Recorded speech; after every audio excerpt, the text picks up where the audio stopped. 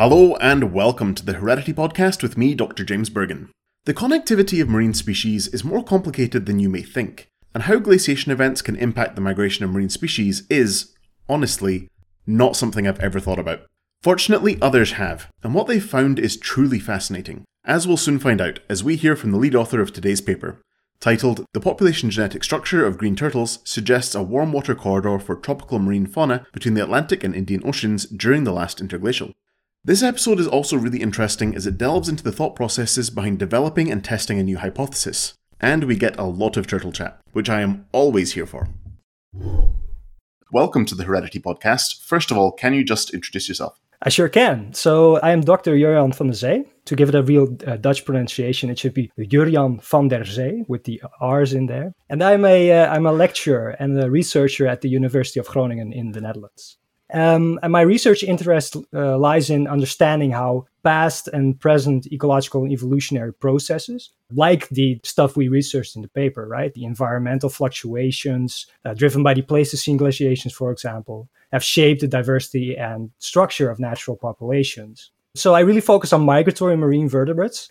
For my PhD, I also worked on sea turtles, mainly. The idea was to study the population structure, migration patterns, and demographic history of Dutch Caribbean green and hawksbill turtle using next-generation sequencing data. So I did work primarily with sea turtles, but I also worked on marine mammals during my master.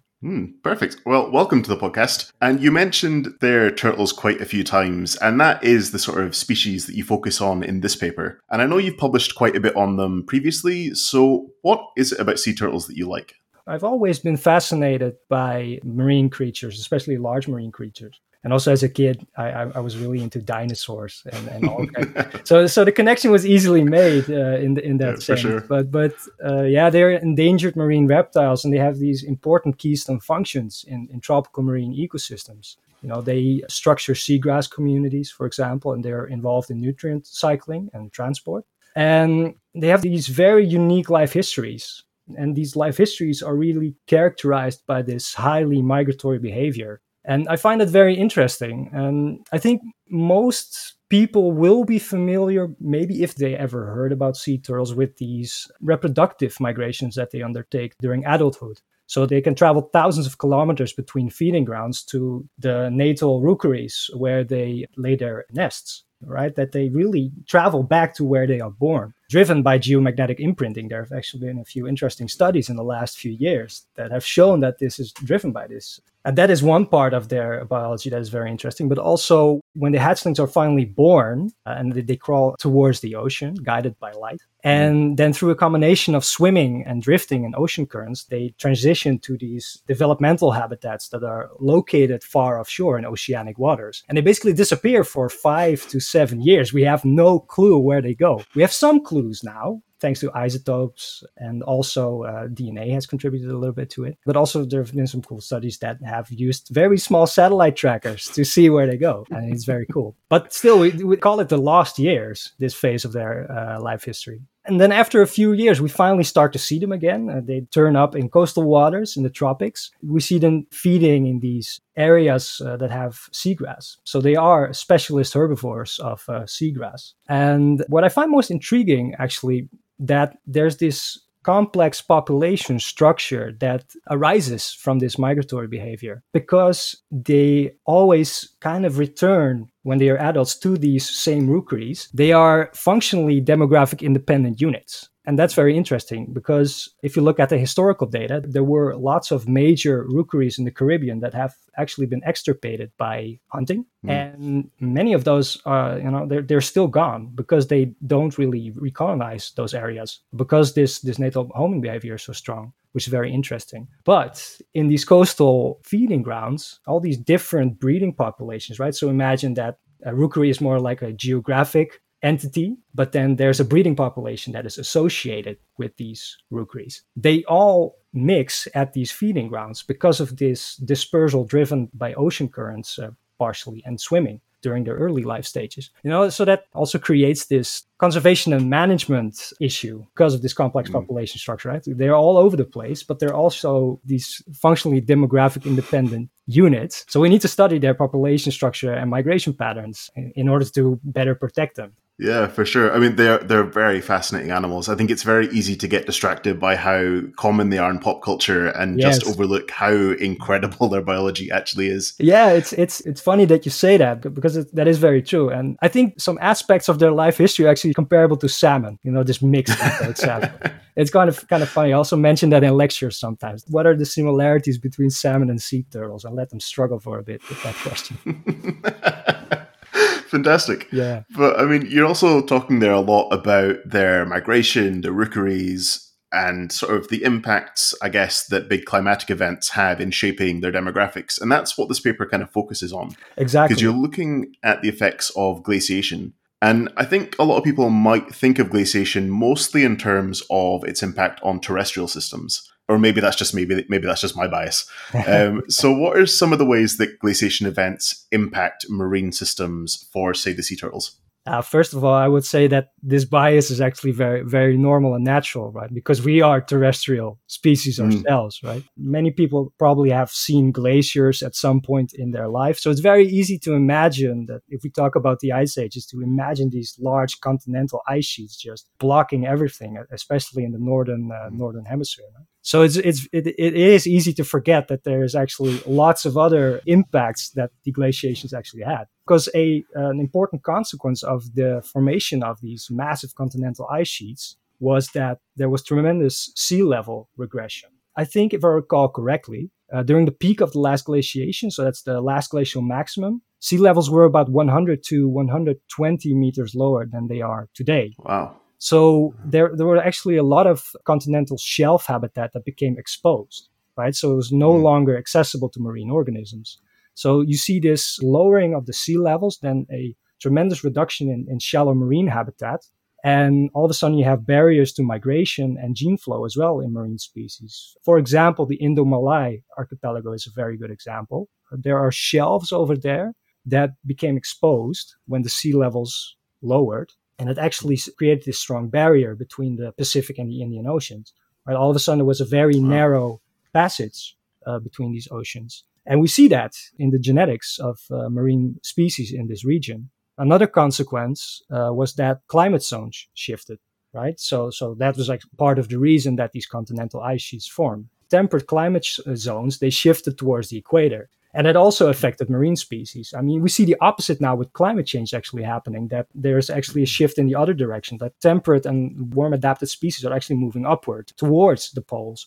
So the distribution of marine species was also very much affected. And I guess that kind of brings us on nicely to the question about what you actually set out to do in this study, because I guess you were looking at the impact of these glaciation events on the sea turtles. So what specifically was it you were looking for? Yeah, so very specifically, we set out to test this hypothesis that we had, that we called the warm water corridor hypothesis. So it wasn't actually necessarily specifically aimed at sea turtles in that regard. It was more of a, in general, tropical marine fauna. Because this area, like Southwest Indian Ocean, but also the waters around Southern Africa, they're very interesting because there's this cold water current. It's called the Benguela current. So it has always been believed to be a very strong barrier to dispersal for tropical marine fauna. But the interesting thing is that there has actually been a lot of genetic evidence that has shown that there must have been some past colonizations happening. But what they also knew from oceanographic studies is that there are these eddies of warm water that originate in the Agulhas current that flows between Madagascar and Mozambique, and it moves southward. So that's really warm water. But every now and then you have these eddies that form and they leak into the Atlantic Ocean. And it's been hypothesized that might actually be an avenue for dispersal. They can kind of piggyback on these warm water gyres. And that can be like a migratory corridor. But that mechanism really implies an east to west transport because the eddies don't go in the other way, right? So in a way, we started thinking about that. So, okay, but what about west to east patterns? And then we started to think about, because we worked with other species before and also similar questions. And I've always been interested in this. So what if these shifts in climate zones also can play a role here? So if it's actually, rather than if it's cold, it moves towards the equator, what if it also works in the other way? when it's warmer than the present, right? So does that also mean that warmer climate zones actually move towards the poles? And we started reading up on the issue, and then it also turned out, because I'm a population geneticist, right? So I was reading into these oceanographic studies, and then it also turned out that this Agulhas leakage, so this warm water flow from the Indian Ocean to the Atlantic Ocean, that also fluctuated with the glacial cycles. And I thought, wow, that's really interesting, because this implies also this relation with temperature. So that resulted in this warm water corridor hypothesis. Okay, if it's warmer than the present, does that mean that there's basically a more permanent warm water belt or corridor around southern Africa? And of course, our prime suspect for a period was the previous interglacial, which occurred 130 to 115,000 years ago. And it's frequently been used as a model for like looking at possible future climate change scenarios. There have been quite some coral studies, for example, that have looked at the past distribution of coral reefs during that time period to get a sense of, okay, what might happen if warming continues now. So that actually, that brought us to this hypothesis, and we had this green turtle project, and we thought like, oh, that's kind of cool. Maybe test that with these green turtles, right? Because there was a very nice paper in 2007 that actually showed this west to east colonization by Atlantic mitochondrial DNA lineages, colonization into the Southwest Indian Ocean. So it was actually a good model system in that regard. So nothing about conservation necessarily, but really using green turtles as a model. Quite interesting. Nice. Yeah, so that brought us to, let's look at their population structure using NGS data and see if we can test this hypothesis. I mean, it sounds like a very cool hypothesis, but it also sounds very ambitious to try and find evidence for it in the genome of a turtle. Yeah. So I'm really curious about how you actually went about testing this hypothesis with your turtles. Yeah, so we ended up with 3 sampling locations. So we had Bonaire, we had some data from Sao Tome and Principe Island. So that's located. If you imagine Africa, and it's like it's just off the sort of southwest of the part that bulges out. Exactly. Yeah. Exactly. Kind of. So that's like the east. That was our East Atlantic sample, and then we had some samples from Madagascar through another collaborator, co-author on the paper as well, both of these people. But we collected the data from Bonaire ourselves, and that was really cool, nice. Of course, because I started my PhD in 2015, and then immediately I had the opportunity to go into the field and work with the people of Sea Turtle Conservation Bonaire, who are experts at field research and conservation and management of sea turtles in that area. They're really good. So we went out to do this in-water monitoring and tagging. Went out on a boat and with a team of snorkelers and a large net, like a special net that was designed for sea turtle reef research. So large mesh size, so you don't end up catching a lot of other things that you don't necessarily want to tag, like stingrays. For example. And so that was really cool to do. And then each of these captured sea turtles were weighed, tagged, we took a sample, and then we released them back into the water. And so we skip forward then a little bit, and we finally have the samples in the lab. And then we used double digest restriction-associated DNA sequencing to generate genome-wide data. Right? So they are basically this short-read sequencing approach. It's an Illumina approach. And so then we ended up with thousands and thousands of SNPs from a sample of 28 green turtles. And then, nice. And then with these samples, we essentially looked at the population structure using various methods. So we looked at classic genetic differentiation, just, the usual suspects, calculating FST based upon frequencies, but also counts of variants. We also did a simulation study, which I thought was very, very nice because especially when you work with endangered animals, I think it's in general with animals, actually, it's important to minimize the invasiveness. We use a sterile scalpel blade to take a small sample from the neck tissue, right? So it heals quickly, but still, it's not a nice thing to do necessarily. So anyone who's done any field work who's listening will probably have memories of feeling quite guilty as they're taking a sample. Even if you know the animal's going to be fine, it's still unpleasant. Exactly. You should leave them alone as much as possible, especially if you want to do conservation, right? That's the goal. Yeah, for sure. Ultimately, you want to protect them. So that was quite interesting because we did see quite some genetic differentiation between these three areas, which makes sense, of course. The distances are quite large. But then it also showed that we only needed 6 samples at this level of genetic differentiation to reliably characterize, population structure using DNA. Quite interesting. And yeah, we also did some other analysis as well, clustering analysis. So both model-based and multivariate. Both have their pro and cons, of course. One is slow, the other is fast, but it's good to apply both to see if it kind of adds up.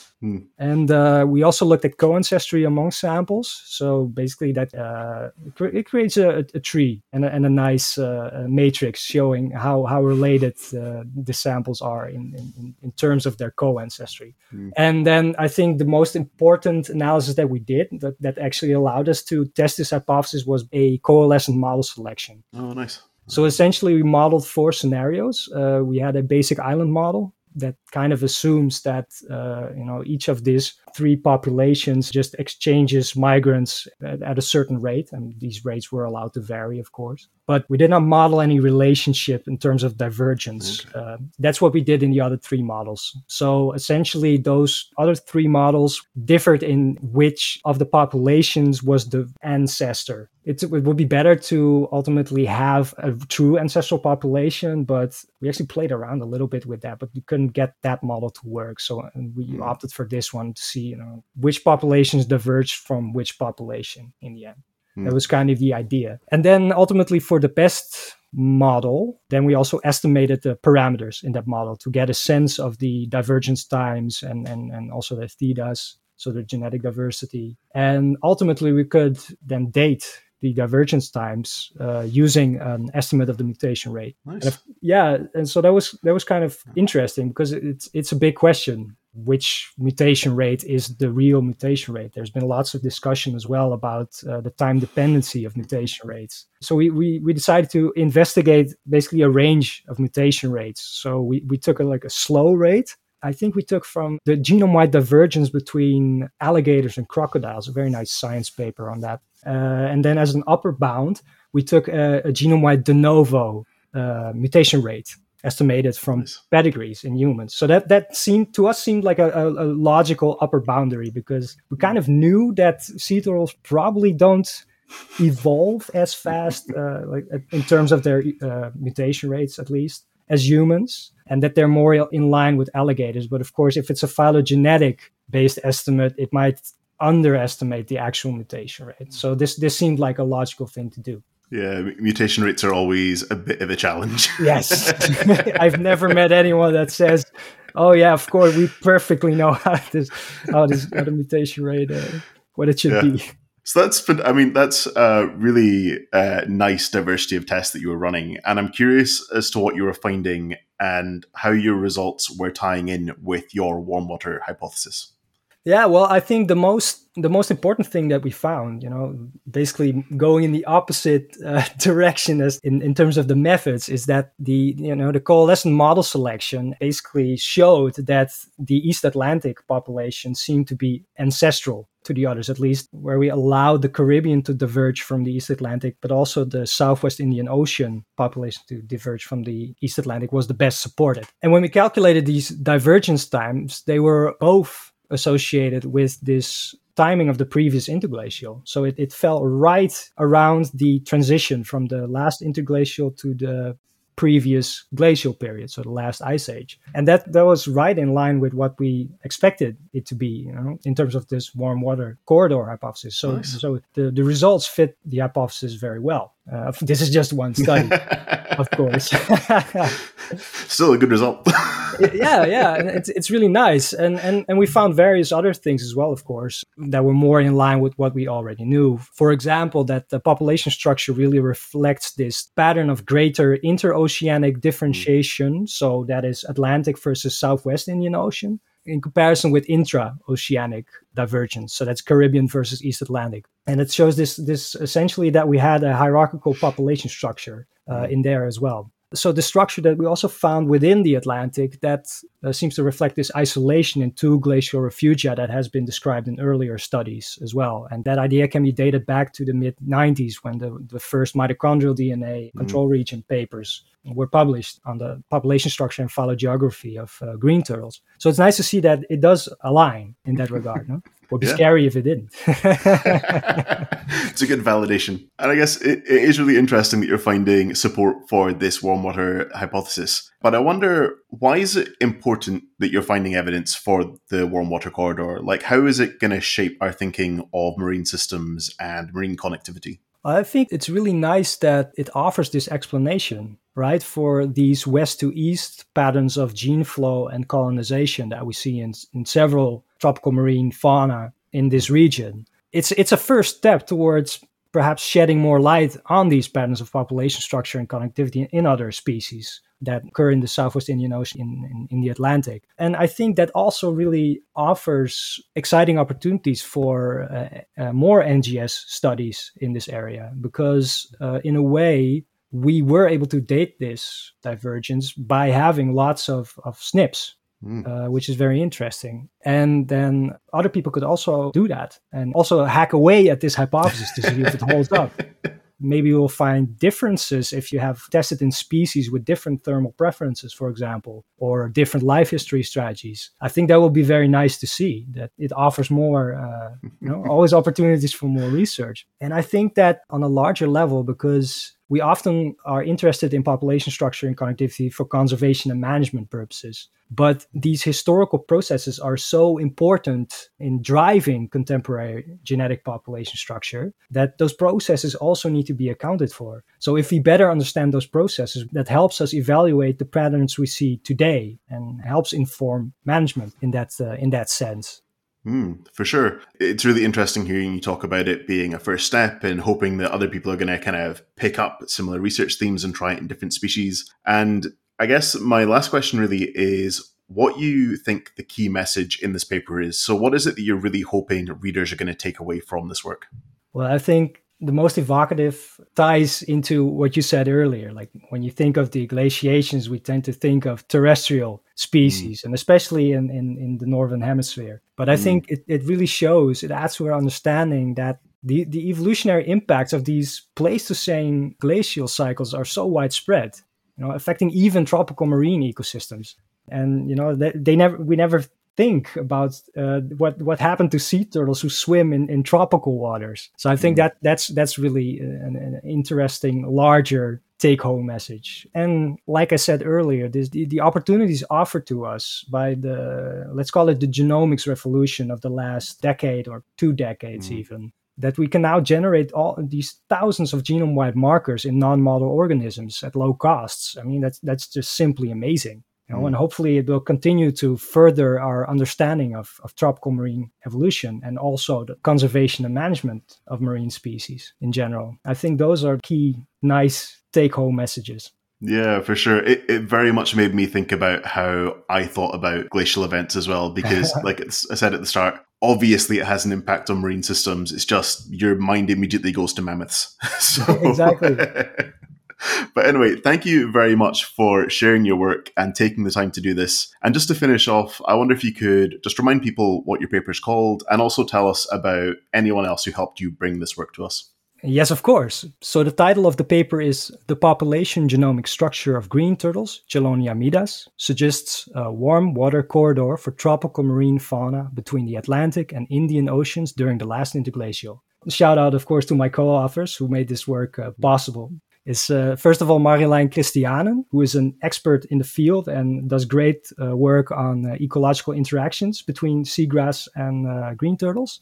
Martine Berube, who is our hero of the lab. She did the library preparation. Mabel Nava and Kai Schut, who are part of the Sea Turtle Conservation Bonaire team. And they, like I said earlier, do great work for sea turtle conservation and management. There's Francis Humber and Alonso Alvaro Nunez, who basically allowed the study to happen by organizing samples from outside the Caribbean. Nice. And then Lisa Becking and Per Palsbo. Perfect. Well, it sounds like a fantastic team. And thank you very much for sharing your work with us. Thank you. Thanks to Jurjan. You can find his paper on the Heredity website. That's nature.com/HDY. While you're there, you can also check out how to submit your own papers to the journal. Heredity is the official journal of the Genetic Society. You can subscribe to the Heredity podcast wherever you get your podcasts, and you can follow us on Twitter. That's @Heredity Journal.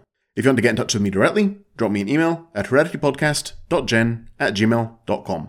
I'm James Bergen. Thanks for listening.